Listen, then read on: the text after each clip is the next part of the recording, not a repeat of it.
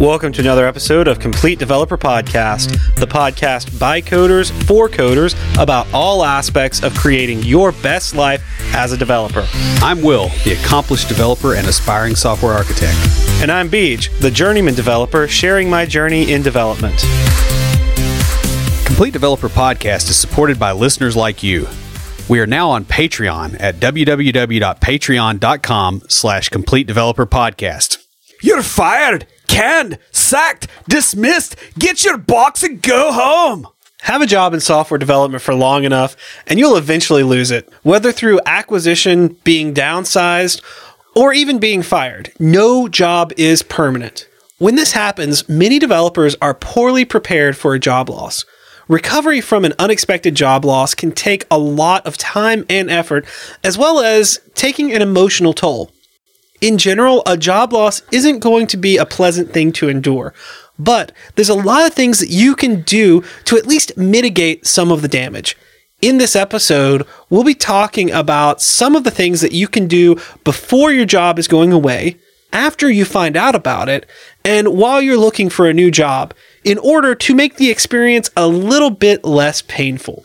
But before we get started, Will, what have you been fighting this week? Well, work is better. I've been messing around a little bit with Vue.js on the side, playing with that as since I've been doing Knockout anyway, it's kind of a logical transition. Because I don't overly like the heavy SPA stuff as much.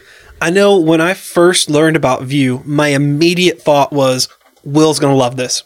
I think I told you that when I first learned about it. Yeah, I just don't like the all-in-one stuff, especially on JavaScript frameworks, because they change so fast. And I'm like, I can't have the whole system change like this. Which is so funny because you also complain about things like Node, where you have to go out and pull in every little thing that you need. Yeah, well, Node is a really pathological example of it because, okay, so just to give you an example, right? I expect that I go out to my toolbox and I've got a hammer and I've got a saw, and I'm okay with putting those things together and building something. Right. With Node, I go, hey, I want a hammer. Well, first, I need to pull in iron.js. And to get iron.js, I have to have forge.js and crucible.js and ironmine.js. And I also have to import, Have you been playing some Factorio lately? It is. It's like that. It's like, man, I just want the thing. I don't. It's just there's a level that I can't quite deal with where it's too much one way or too much the other. Yeah. But I like the fact that Vue is just, at least at the base case, is just we're dealing with a UI and binding.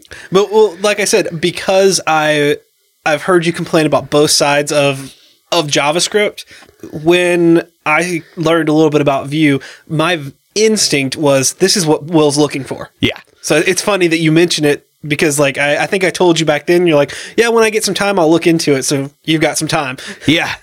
I've also been thinking about taking that data access framework that I built and porting it so that it will work on Azure and .NET Core. And I'm even considering open sourcing it. I think you should. I think that's a great idea. Yeah. I mean, it'll take some rework because it's a little specific in a few spots that I need to clean up.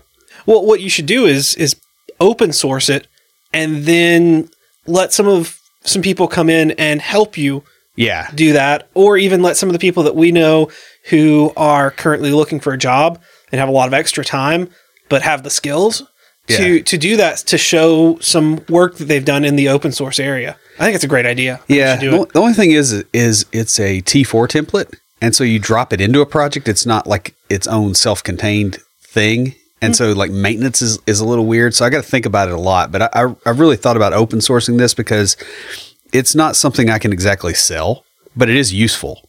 I think you should. I think it would be a really great thing. I think you could also get some help from other people on it. And I need to beef up my open source anyways, just for street cred. So yeah, because, in programming, you can't kick the crap out of somebody directly. So you got to do open source to get your street cred. Is that what you're saying? That's what I'm saying. All right. West Side Beej. So what are you doing, West Side?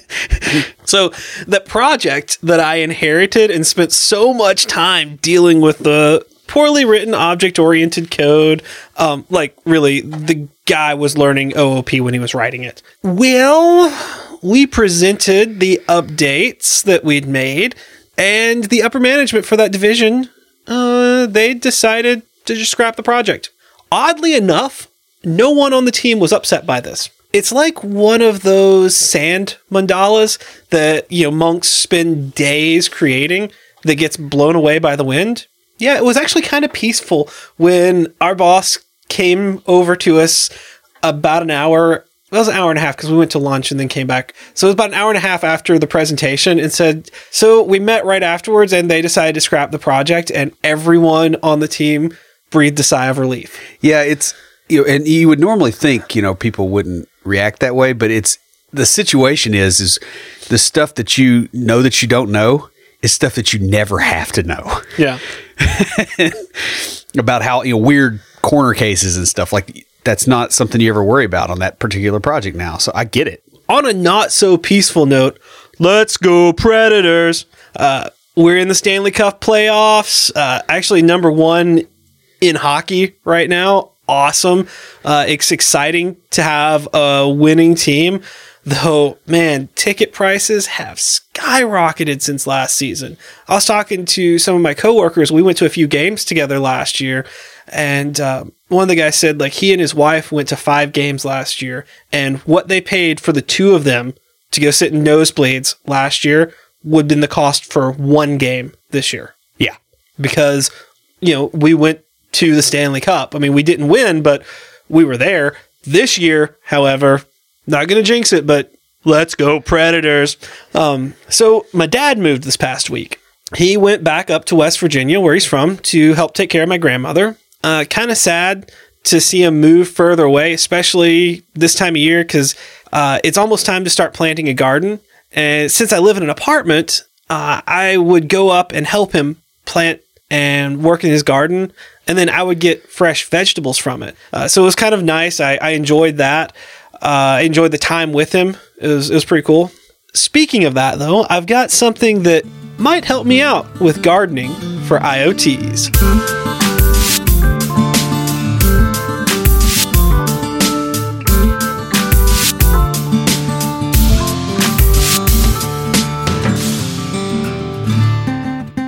So I found this on Kickstarter, and it's a product called Urbot, the world's first artificial intelligence indoor garden. It's an indoor garden using IoT, robotics, and AI to manage the growth of your vegetables. The company produces a line of smart gardening robots that allow you to grow your own food, spices, or herbs at home in any climate. It's basically a miniature greenhouse that is run by robots and controlled through an app that you can download on your phone. I mean, like, talk about living in the future. This is awesome. It controls the water, light, nutrients, all that, and allows you to set preferences. It's kind of a cool idea and a step closer to sustained living on something like long space voyages. So, I may support this Kickstarter just because I really want one of these. This idea is so awesome. Yeah, and it's just something that needs to be out there, really. Yeah.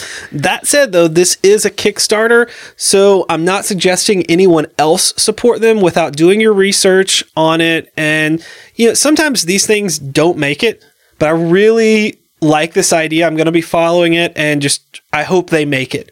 Like, I want them to make it because this is such a really cool idea. Yeah, I like to think of Kickstarter as basically gambling, right? Like, don't send them the rent money. But if it's like, hey, I really want this thing to be there, like, that's a vote. Right. And I know I've participated in Kickstarter for a couple of other projects, some that didn't make it and some that did. But like you said, it's not, you don't send them the rent money. You send them, oh, hey, I've got a little bit extra and I want to get something out of this if it produces. Yeah. So who's talking to us this week? Grabbed an email from Chris.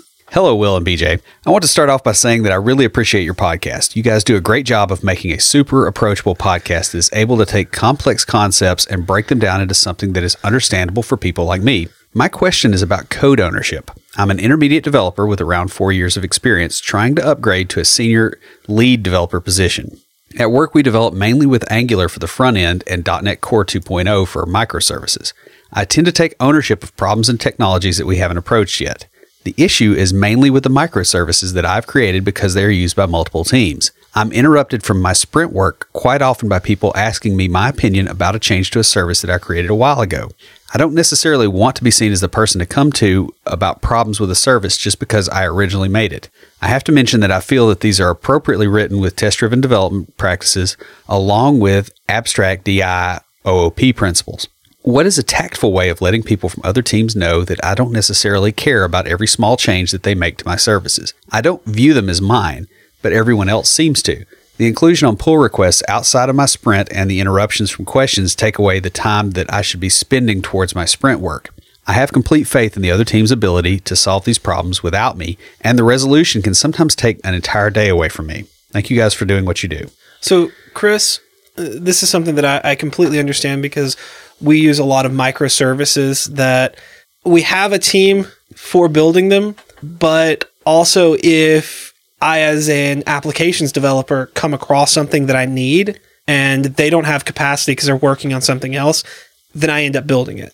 And a lot of developers take pride in what they built, and I'm sure you're very proud of the code that you built and you're happy that people are using it, but some developers take that a little too far and they get upset when people make changes to their code. Yeah, they get territorial. Yeah, they really do. And so the people that are coming to you about this may have that in mind and are trying to avoid that, even though it's not in your mindset at all. The other thing is when I build a service at work, if someone else needs to use it or if someone from that enterprise team takes over, they come to me and talk to me about it. And I walk them through it or they ask questions and stuff. It's a respect thing, but also I understand how it can get annoying. One of the things that we do is we use asynchronous communication. So they will come and say, hey, when do you have a good time to talk about this? Or when can we talk about this? I've got a question. Unless it's something that's like, hey, this isn't working and I need help fixing it. That's a different story. But when it's like, I want to do this or that, the big thing here is talk to your fellow developers. Yeah, so you need to express to them that you have confidence in their ability to fix it. One other thing that you do want to make sure you do, actually two other things. The first of them is to get clarification from management about whether you're supposed to be supporting it or not. They could be telling you one thing and telling them something else. That's very true. And we have a structure where I work for that. Whereas, a lot of places are not very structured. Yeah. And the other thing I would do is I would try to set up an official handoff meeting. So like when you're done with a service and some other team is taking it over, go, okay, here's the handoff meeting. I'm going to walk you all through this thing, give you notes, give you all the stuff so that you can go away.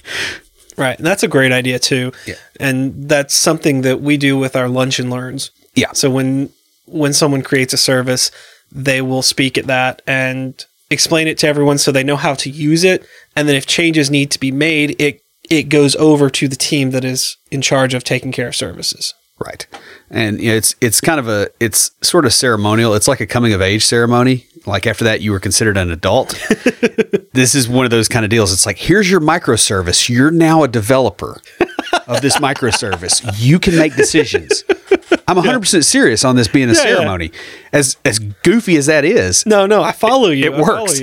So, Chris, thanks so much for listening and for the compliments.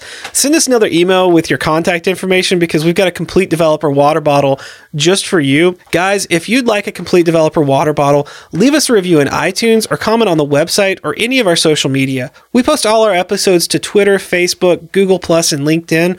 We're also on Path, Instagram, and Tumblr. You can check us out each week on Twitter, Facebook, Periscope, and YouTube Live, where we talk about what's going on in the tech world and answer some listener questions. Join the conversation anytime via Slack by going to slack.completedevelopernetwork.com. It's that time of the year again. Beej and I are getting ready for Nashville's premier Polyglot Technology Conference. This year, Music City Code has combined with Music City Agile and Music City Data and formed Music City Tech. Have you ever wondered what it's like to record a podcast? Sit in the audience as we host a panel at the conference that will later, through the magic of editing, become an episode. Meet us and the Junior Developer Toolbox crew at our booth and get some really cool Complete Developer swag. Music City Tech is a 3-day event ranging from May 1st through June 2nd, consisting of simultaneous conferences Music City Code, Music City Agile, and Music City Data, each focused on a particular community of technology professionals held at Vanderbilt University. Speaker selections have been finalized, and sessions can be found at sessions.musiccitytech.com. Beej is one of the speakers this year. Tickets are currently on sale, and you can register at completedeveloper.musiccitytech.com. A job loss is a painful experience, especially if it's unexpected. While there isn't a lot that you can do to completely avoid losing your job, there are a lot of things that you can do to soften the impact. While you may not be expecting to suddenly find yourself unemployed, it's still a good idea to hedge your bets against being unemployed. Planning in advance can not only help you weather a job loss, but can also give you more peace of mind by reducing your risk. We're going to talk about what a job loss can do when you're not prepared for it. Then we're going to go into what you should do before you take the job, what you should do at the job before you find out you're going to be unemployed, what to do after you find out the job is ending but you haven't left yet, and then what you should do after the job is over. Starting off, what a job loss can do if you're unprepared. Well, the most obvious thing is it can completely wreck your finances, especially if you don't have money saved up. And this can lead to cascading effects all the way up to bankruptcy. Money is more expensive than face value if you don't have it. And I know this from experience. Extensive experience. Well, you got extensive experience in a real tight timeline. Very, very true. When I went off to medical school, it cost, I think it was like $5,000 or $8,000 just to hold my seat. And this is before student loans or anything like that came in. Like, I had to front the money. And so I took everything I had in savings. I took and sold a lot of stuff and borrowed some money from my parents to reserve that seat. And then I was in school for several years without being able to work and build that back up. Went through a very rough divorce, went through leaving medical school, not having any prospects and having to find a job just to pay bills and stuff. And so, yeah, it can be really rough, especially when you don't have it.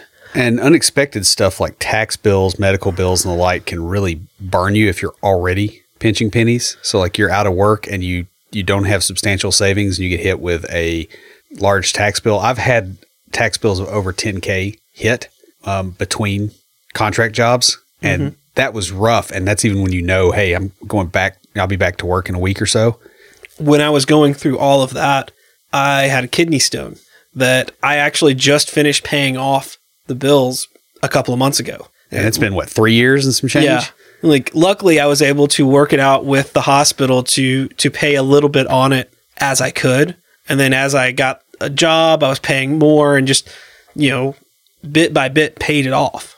The next thing a job loss can do to you is it can destroy your sense of meaning and control over your own life and start a spiral of depression.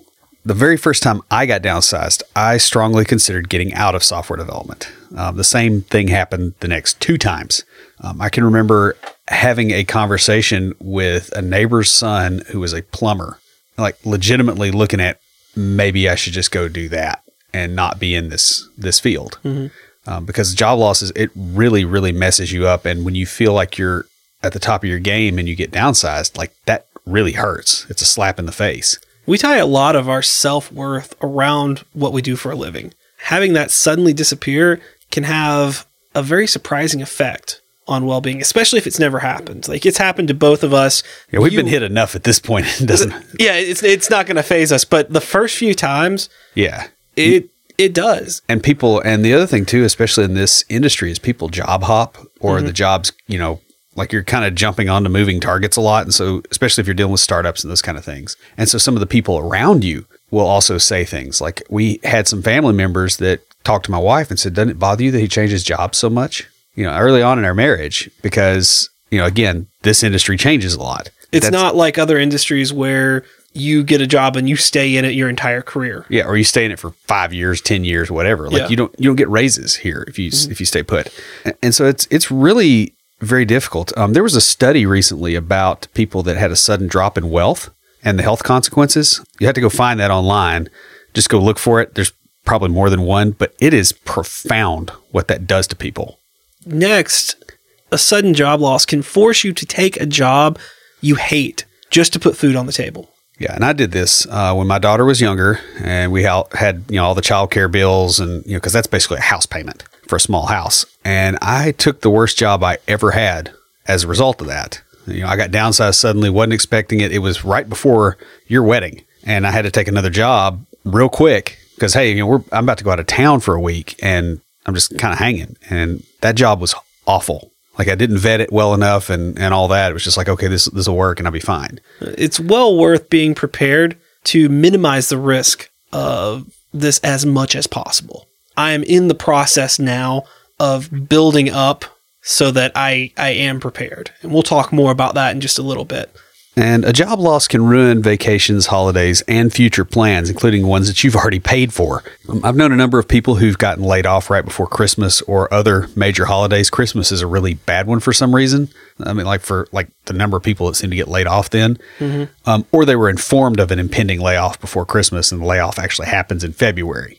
You remember in college? Yeah, when you were in Ireland and you got downsized or your check bounced.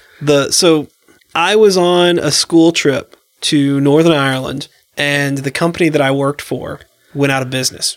I think there was some funky financial stuff with the owner, but 2 paychecks bounced. Yeah, and you're overseas when it happens. Right. And so at the time, everybody had told me, oh, don't transfer a lot of money into cash and do that because it's cheaper. You get a better rate using your card. So I didn't have cash.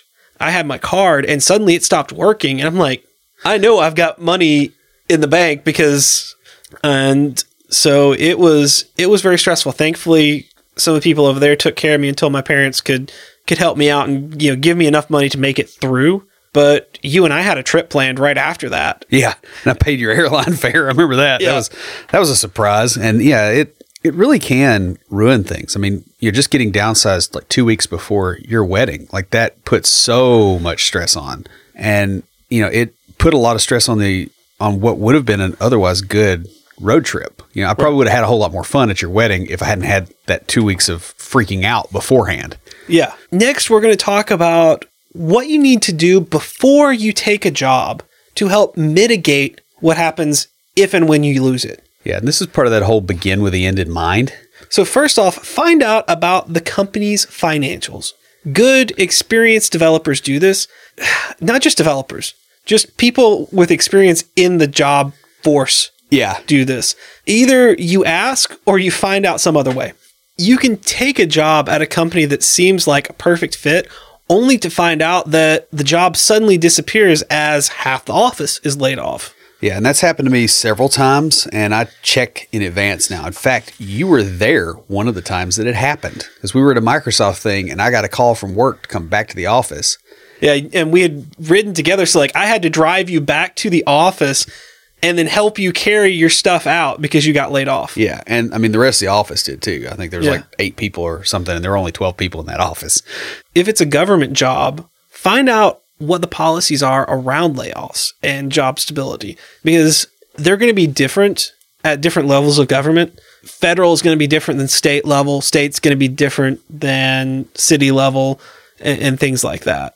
Yeah, and plus it also, I guess, depends on who you're working for. Like, if you're working for a department, that's one thing. If you're working for a politician, it's another thing, because that job could go away after the election. That's very true. Or if you're working for an appointed position.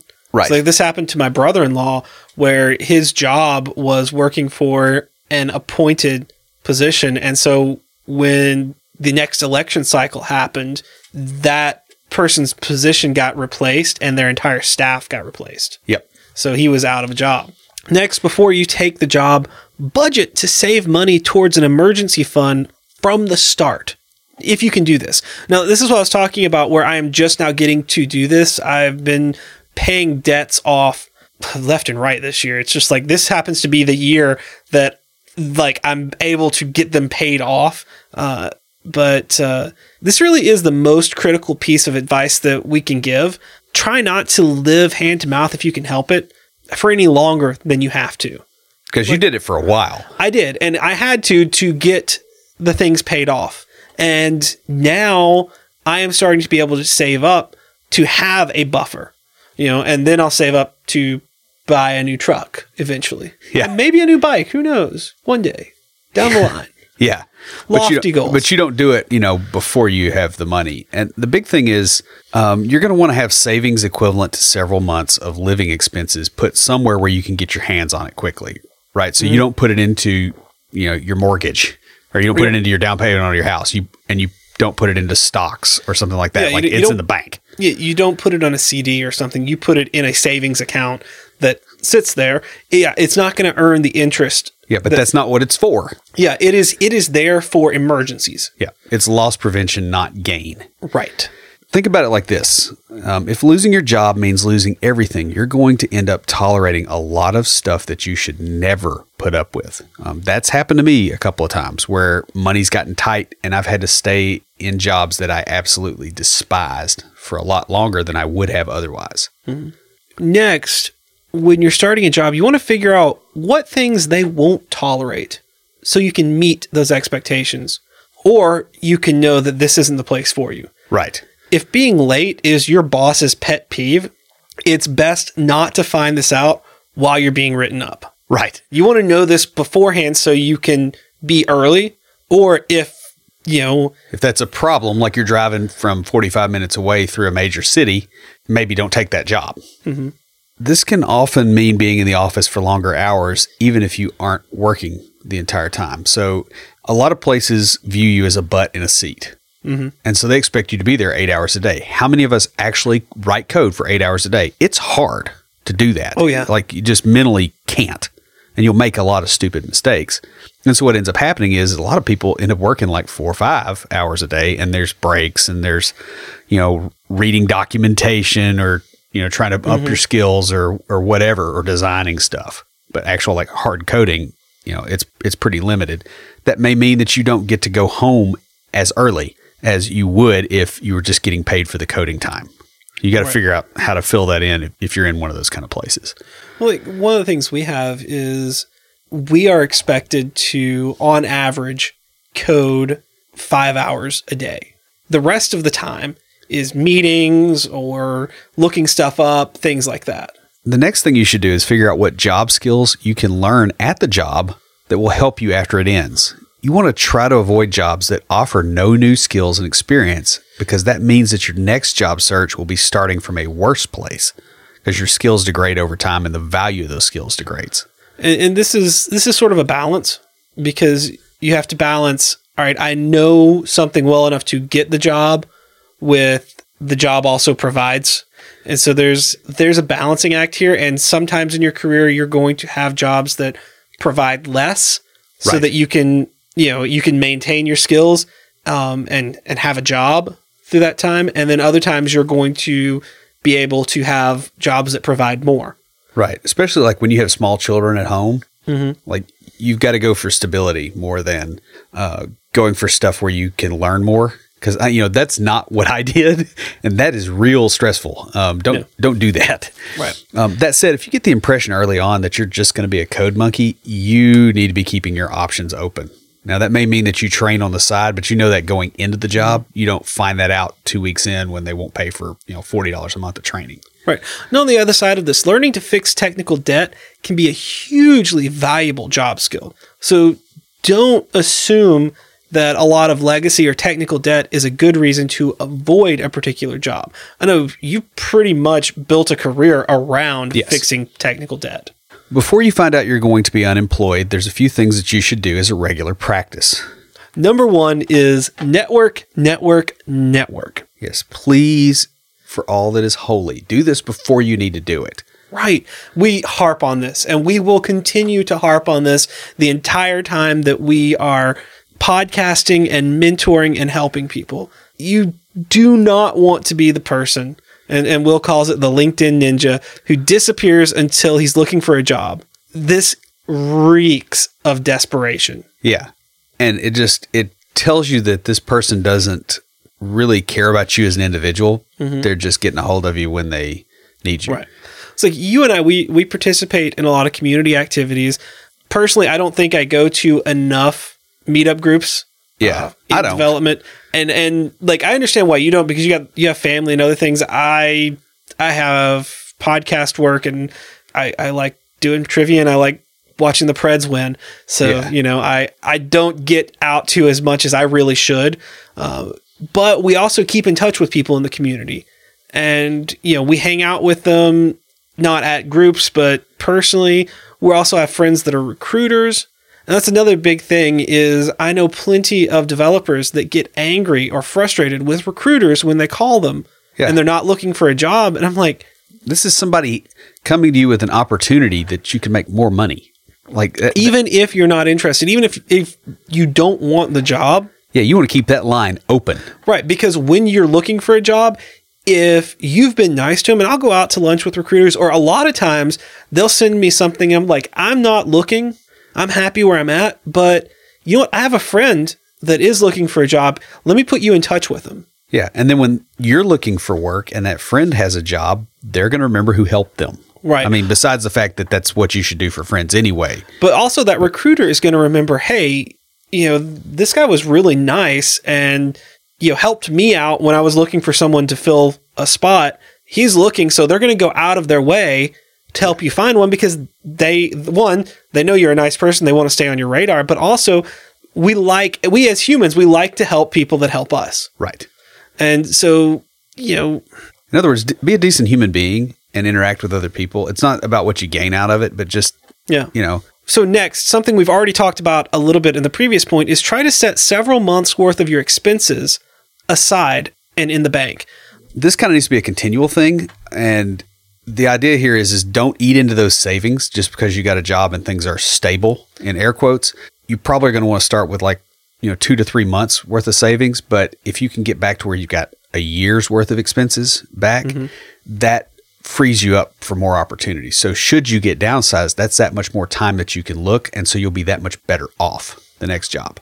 Right. Because then you don't have to take a job out of desperation. Right. Don't let a higher paying job convince you to take on more expenses until you've built that slack up. Right. So, you've saved up for your expenses. You've got your expenses for where you are in life now. You take on a job that pays more and you decide, oh, hey, I want to buy a nice new car and take on a car payment. Right. Well, you need to build your expenses up so that if you lose that job, you can keep making that car payment for those months until you find a new job. Right. In other words, don't be dumb just because you got more money coming in. Right. I've seen this trip up a lot of people, and that's why I kind of bring that up. Is it's real easy to do this. We're going to kind of harp on that one because that's a big thing. Next, keep track of your work accomplishments. Find out what something was worth to the company when you did it. Here's the thing. It's a lot easier to get that information in the time, like when it happens, because everyone's pumped up. You're excited about it, and you can find out what that was worth. It's a bragging rights kind of thing. Like I built something that was worth this amount or that brought this gain to the company. Whereas if you're trying to find this out when you're leaving, one, they may not want to tell you, but it's just, it shows that you are looking you only thought of them for what you could get out of them. Also, you want to keep these accomplishments written down where you can get to them. These can help with pay raises as well as job searches. So don't ignore their value. I know I recently had a performance review. We do them annually. And my supervisor asked, these are the things I know about that you've done, but I know you. So what else have you done that I haven't heard about? And because I keep track of that, I was able to say, forward her that list, and she could put that into my performance review. Yeah. And this also helps when you're looking for contract work as well, because when you're making a proposal to a company, you can say, look, I did this at this other place and I can do the same for you. So pay me, X percentage of this instead of a salary rate. So you can actually bump up your consulting rate doing this as well. So this is information you should have and keep it on hand. The next point is to keep your resume up to date. And I have a recurring task for this about every 3 months, I think. I get reminded in Noseby, and it's like, go update your resume. I didn't do it this last time, but it's just a continual reminder. There's several reasons for this. The first is that if you periodically update your resume on LinkedIn, it tends to get the attention of recruiters, and it'll send them your way, whether you want that or not. It's interesting what you're saying, that because I'll notice that when I put something in, I'll get contacted by recruiters a lot. And so a lot of times I'll put something in to keep track of it. I'll hear from them, and there's lots of back and forth, but a lot of times I'll get taken out to lunch, stuff like that, just, because they're looking to create that relationship. Yeah, and it's a touch point really to keep that relationship going. Other thing it does, though, that's really the more valuable is that it will protect you from having to edit that thing to get it up to date when you're already stressed out. Because you'll forget stuff, you'll misspell stuff. I mean, like you don't want to be in a negative emotional state and trying to fix your resume before you go broke. Yeah. So one little tip that we'll probably talk more about in a little bit is when you are looking, recruiters every week, they do a search for new information. So if you make a slight change, like to the point of just like changing the spacing in something, that will cause you to go back up to the top of the list. Right. So you do that on Sunday night. Monday, when they come into the office and do that, you're at the top of their list. Yeah. And another thing that this also does is when you're regularly updating your resume, sometimes your employer will notice. Now, you might think that this is bad, and it is bad if you just started doing it and you haven't done it before. Mm-hmm. But if you're in a regular practice of that, they don't react to it anymore. Right. So you kind of condition them in case you do want to start looking like they're not getting advanced intelligence on that. Next, keep your eye open on the local job market. Will and I are really big proponents of participating in the community. Help your friends find jobs. We talked about when recruiters contact you. If you're not looking, point them to people you know that are looking or that may be interested. Not only is it nice, but the information you get is extremely valuable. So you know what the market is looking for. Right. Like, and what the current pay rate is, right? Yeah. Like if you're going to ask for a raise at your current job, you're not leaving, but you're going to try to justify a raise. It's a whole lot easier to do that when there's jobs out there and you know what they're worth. Be cultivating references and have them available on LinkedIn. You and I have done this a lot for other people. You don't want to be asking for these when you're out of work. Ask coworkers and supervisors to write them before you're looking for a job or before you're out of work. Yeah, and do the same for them, right? This will put you ahead of a lot of other people. And what ends up happening is those people that had a positive review of you will be the ones that the recruiters call to check in. This kind of relates back to participating in the community. The more you participate in the community, the more people you know to write you these reviews. Right. Next, keep your relationships with recruiters warm. And we've kind of really been hitting on this already, but if you're planning on using Recruiter, you really need to already have that relationship developed with them. While they will help you if you call them needing help out of the blue, it's going to work a lot better and a lot faster if they already know what you're looking for. They know a little bit about you. They know your personality. They're going to be better able to pair you with the right place. For example, the recruiter that I worked with to get the contract position that ended up leading to the job where I'm at now, I had worked with a couple of times before. We'd gone out to lunch a few times, knew really well. When he contacted me about a government job, I was like, I don't really know if that's going to fit my personality. But I trusted him because we'd gotten to know each other. And sure enough, I went in and interviewed and obviously got the job, but, love it. I really fit in very well there. Will's met several of my coworkers. Yeah. And will agree to this, that it's just like, this is the right fit for me. Yeah. And, I remember calling Lena when the contract work that I had back in 2015 was starting to dry up. And I was like, I want to get a full-time regular job. And I called her and I had a new job within like 2 weeks. Yeah, you did. And I was picky. That's true. And finally, keep your skills sharp with regular training and exploration of new ways of doing things. Yeah, and we've said this before, and it's a little controversial, and I think people misunderstood it a little bit, but your job does not have an obligation to train you. Now, they might, and that's smart for them to do that, but you can't count on it. Mm-hmm. They are going to train you on the stuff that they need, but not on the stuff that might be good for your career. And this means a little extra time on the side to keep up with trends and upcoming technology.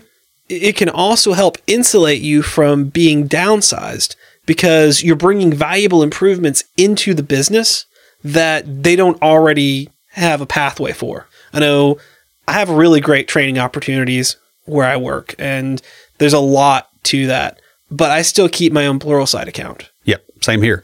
And part of the reason I pay for my own instead of getting it through work, I could probably swing, getting that paid for through work, is I am reluctant to let an employer know what I'm going through on training material. Because like I've done stuff, way back in the past, I had a Ruby on Rails book, like when Ruby first came out, and I was reading it at lunch at the office, right? I was eating at my desk and going through that book and just, learning how this stuff worked. And my boss was like, oh, I think I knew you were heading out when you were reading a book on another programming language. Like, I don't want to give people that kind of information. Right. It's interesting because my executive director, she started off as a programmer, and sometimes we'll geek out about stuff. Like we were talking about Python the other day. I was telling her some of the syntax sugar that I've learned about it from the group we run, especially Chang. Yeah. And hey Chang, what's up, man? Yeah. And, we know he's listening. Chang's cool. She informed me, she's like, oh, did you know that the IT Academy that we have, they do a class on Python. You should take it. And so I signed up for it. I mean, I got put on the waiting list and now I'm in the next class. Nice. But it's just really awesome because we don't do any of that. But my boss, knowing that I was interested in it, is planning far enough ahead to go, hey, we may be able to use some of the skills that he gains from that. Yeah.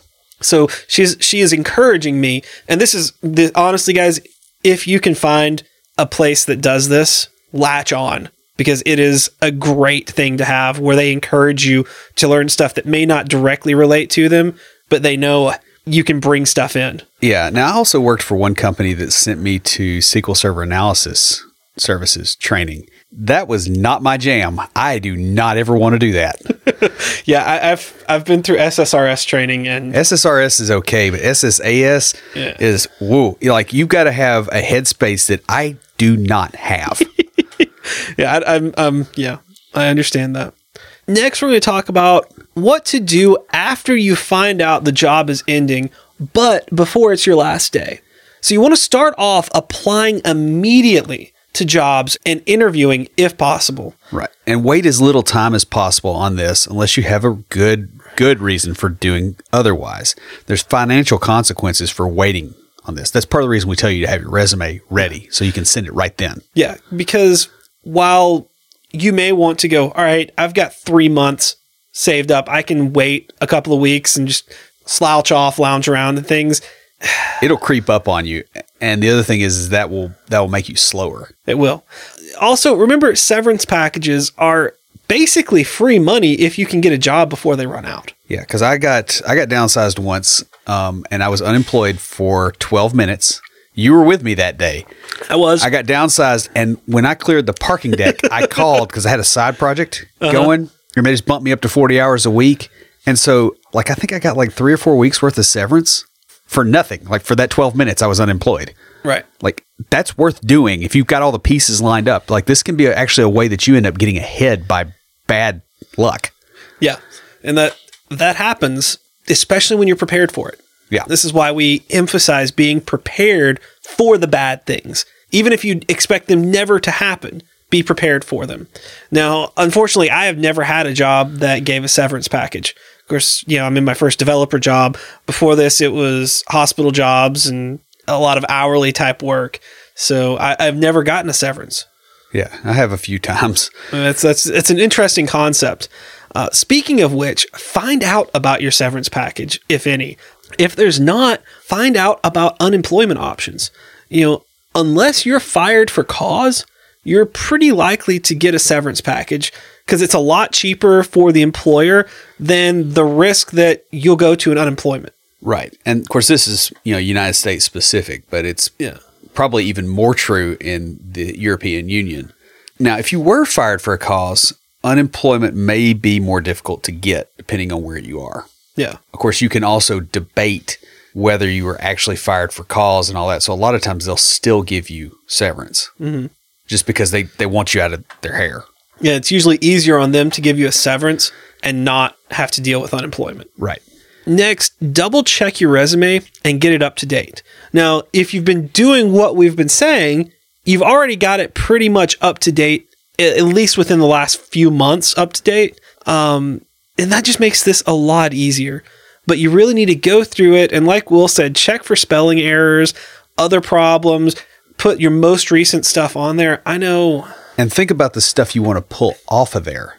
So also, we have a friend that got laid off. I guess it was probably about a year ago.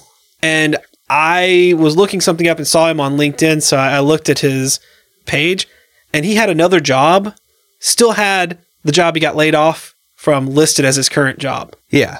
And that is not where you want to be. Right.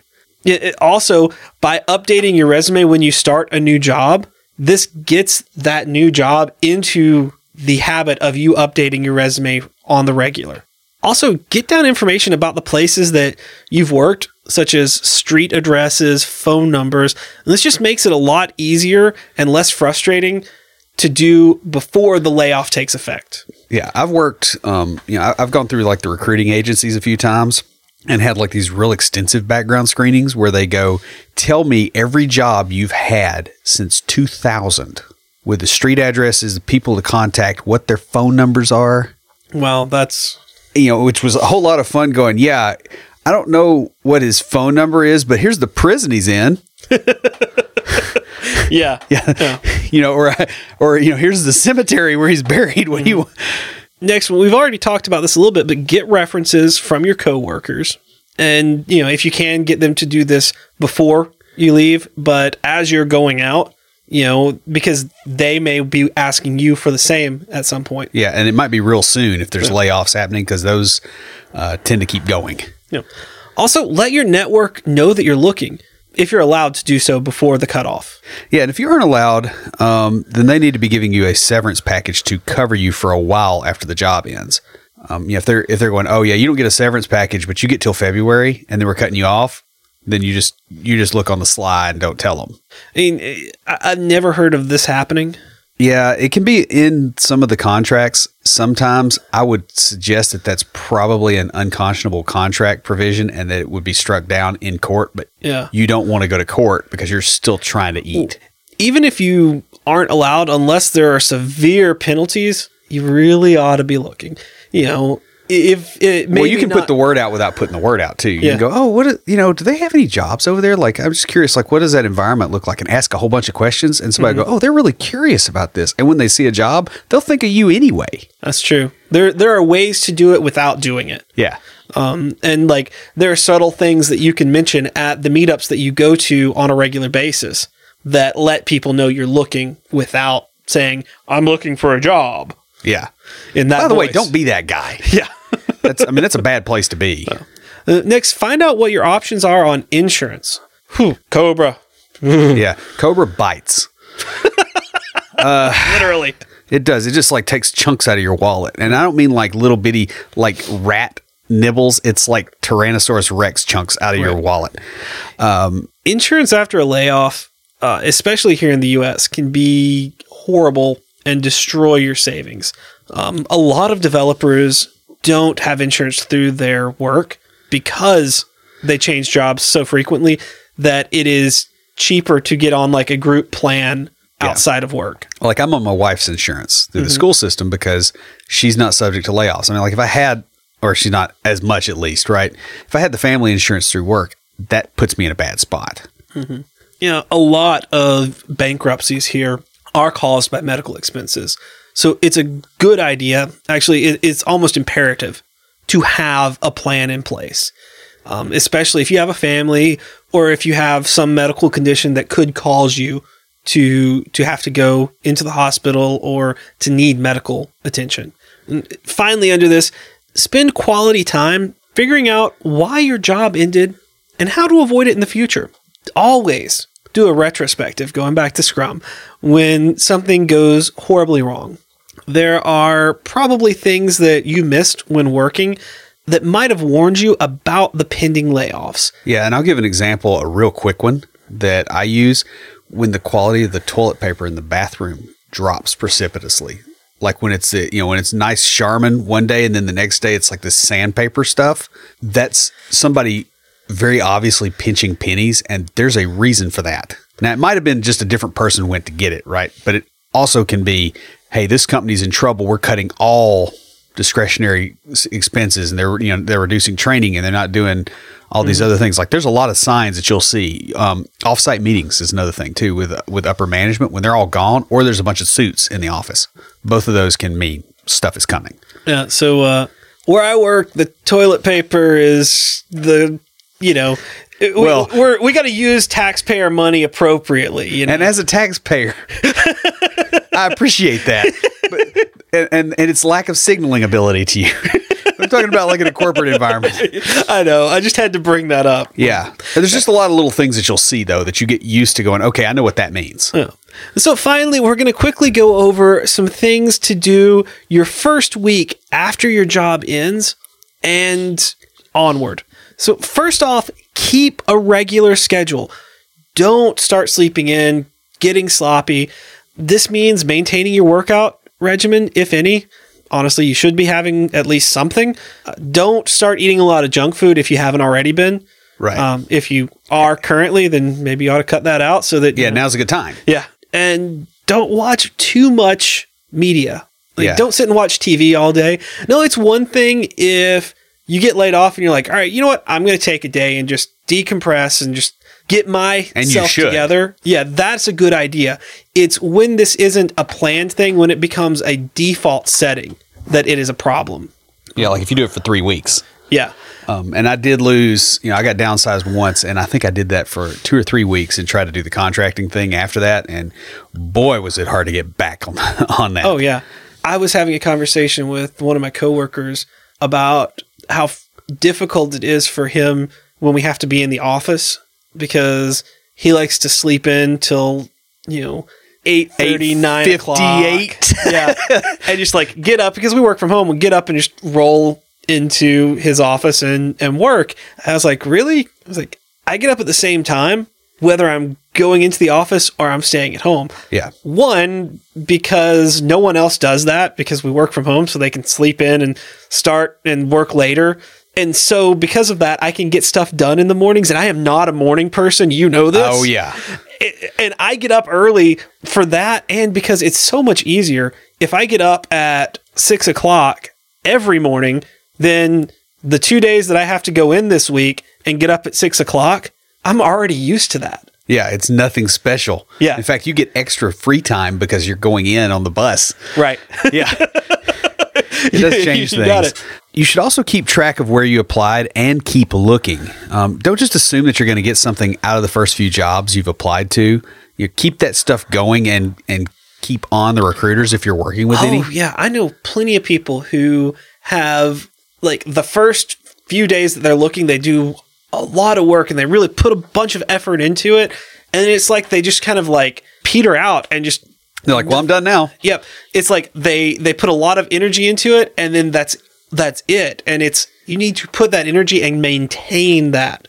Which may mean doing less at a time, but continually doing it. Exactly. That's what I was getting at. Also, if you're working with multiple recruiters, you may have a recruiter, and I've had this happen when I was looking, where a recruiter contacted me, gave me a job description, because what they do is they'll give you the information about the job, and the job the information about you without giving specifics. Yeah. And then if you're both interested, then they pair you up. And so they gave me the information. I'm like, this sounds really familiar. So I contacted the recruiter back and I said, hey, is this for this company? And because I've already been submitted there. Right. And that's one thing you don't want. You do not want to be submitted twice to the same company. Right, because then you look kind of desperate, and the company will skip you because they don't want to be adjudicating a dispute between recruiters. Right. Next, make sure you get your severance package, if any, and that your insurance stuff is in order like it should be. So previously we talked about making sure that you have a severance package, or finding out if you do, and finding out what your insurance is. But this is, you know what you're supposed to get, making sure you actually get it and following up about that, because a lot of people will go, oh, well, they didn't send it to me, but I'm all right, and go on. No, you need to get that. Yeah, and the other thing too is a lot of companies don't, like especially small companies, like it's really emotional for them to fire somebody, and so the HR person may not get around to it unless you stay on them because they don't want to deal with it any more than they have to, and they're just, it can tangle them up too. So just like get it done. Well, the thing is, if they do screw up on this, it can hurt you financially before you find out. Yeah. And just don't make the assumption they got it right. Follow up with them, make sure they get it right. Now, one thing you can do during this time that is productive, but not towards getting a new job, is take care of things like doctor's appointments, other things that would burn your time off when you're on the job. Since you're not working, you might as well get these things sorted out between interviews or between submitting your resume to places, so long as you can afford them. Yeah, so you can't like go in and have cosmetic surgery. Don't do that. But it's like, hey, look, if I have a checkup that's scheduled for 3 weeks from now and I just got laid off, the first thing I'm going to do is call my doctor's office and go, hey, can I do that checkup here in like 3 or 4 days? And if they can do that, that's awesome. Yeah. The other thing is this gets you out of the house, and it also keeps you from having to do them the first week of the new job. Yeah. And that's a rough thing to do, is like switch jobs and then be there like 2 days and then you're going on a trip. That's what happened around your wedding. Yeah. And man, that was not pleasant to deal with. It's like, oh yeah, I'm just starting, but I'm going to be gone the first week. Like, yeah. Now do try to avoid any large expenses like coming to my wedding. No, I was coming. No, it was fun. We were down in New Orleans. It was a good time. The wedding was awesome. The marriage, not so much. Yeah. Well, there you go. Finally, work on learning new skills to help you with your job prospects. Don't just sit around and, you've submitted your resumes and play video games or watch TV while you're waiting. Do training. You're going to have a lot of dead time while you're unemployed. Use it to get ahead of the people who are having to work. Yeah, because they're getting behind. Because they're dealing with the old tech. You can learn the new stuff and be getting up on it. And then when you go into an interview, that puts you ahead. This also gives you a sense of self-direction while things aren't good. And it keeps you in that pattern of getting in front of the computer and working. It's like you were talking about when you took a few weeks off and then got back into consulting. It was hard to get back into that habit and pattern. Well, this keeps those habits going. Or this winter when I had 11 or 12 days off and didn't use them well. I know, because it took us till March. Yeah, we didn't record and we were off, and we need to not ever do that again. Yeah. A week off we can deal with. It was we had 3 weeks where we didn't record. Guys, a job loss can be hard to take, but there are a lot of things that you can do to make the experience a little bit easier to bear. And the best part is a lot of this preparation can help make a job loss less likely, as it also makes you a much more valuable employee. That pretty much wraps us up. Before we close everything out, Will, what do you have for us this week for Tricks of the Trade? Well, I have something I told you early on, and I'm telling the audience now. Your freedom is inversely proportional to the consequences of raising your middle finger and walking away. Focus on lowering those consequences as much as possible. While money is a reasonable measurement of this capability, it's not the only one. Your ability to deal with less is another one. Your ability to pivot and do something different is another one. Your network is another one too. But figure out how to grow your finger fund, as I call it, as much as possible. You'll be surprised at both the power this gives you back as well as what you're capable of as the fear goes away, right? You can make more risky decisions or things that seem more risky at work. You can make a little bit more power plays and those kind of things when you know you're going to be okay. You can also do entrepreneurial ventures for the same reason. So always be working on growing that finger fund. That's all I got.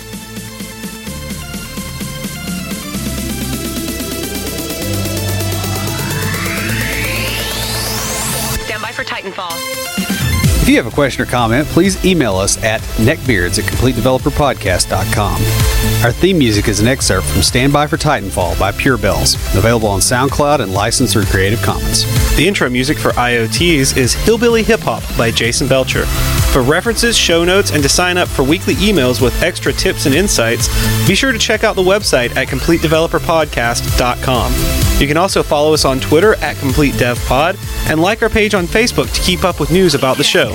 Catch us each week as we broadcast live, talking about what's going on in the tech world and answering listener questions. Learn more about all of our shows and groups by going to CompleteDeveloperNetwork.com, where you'll find links to Junior Developer Toolbox, Developer Launchpad, and our other communities. Thanks for listening. See you next time.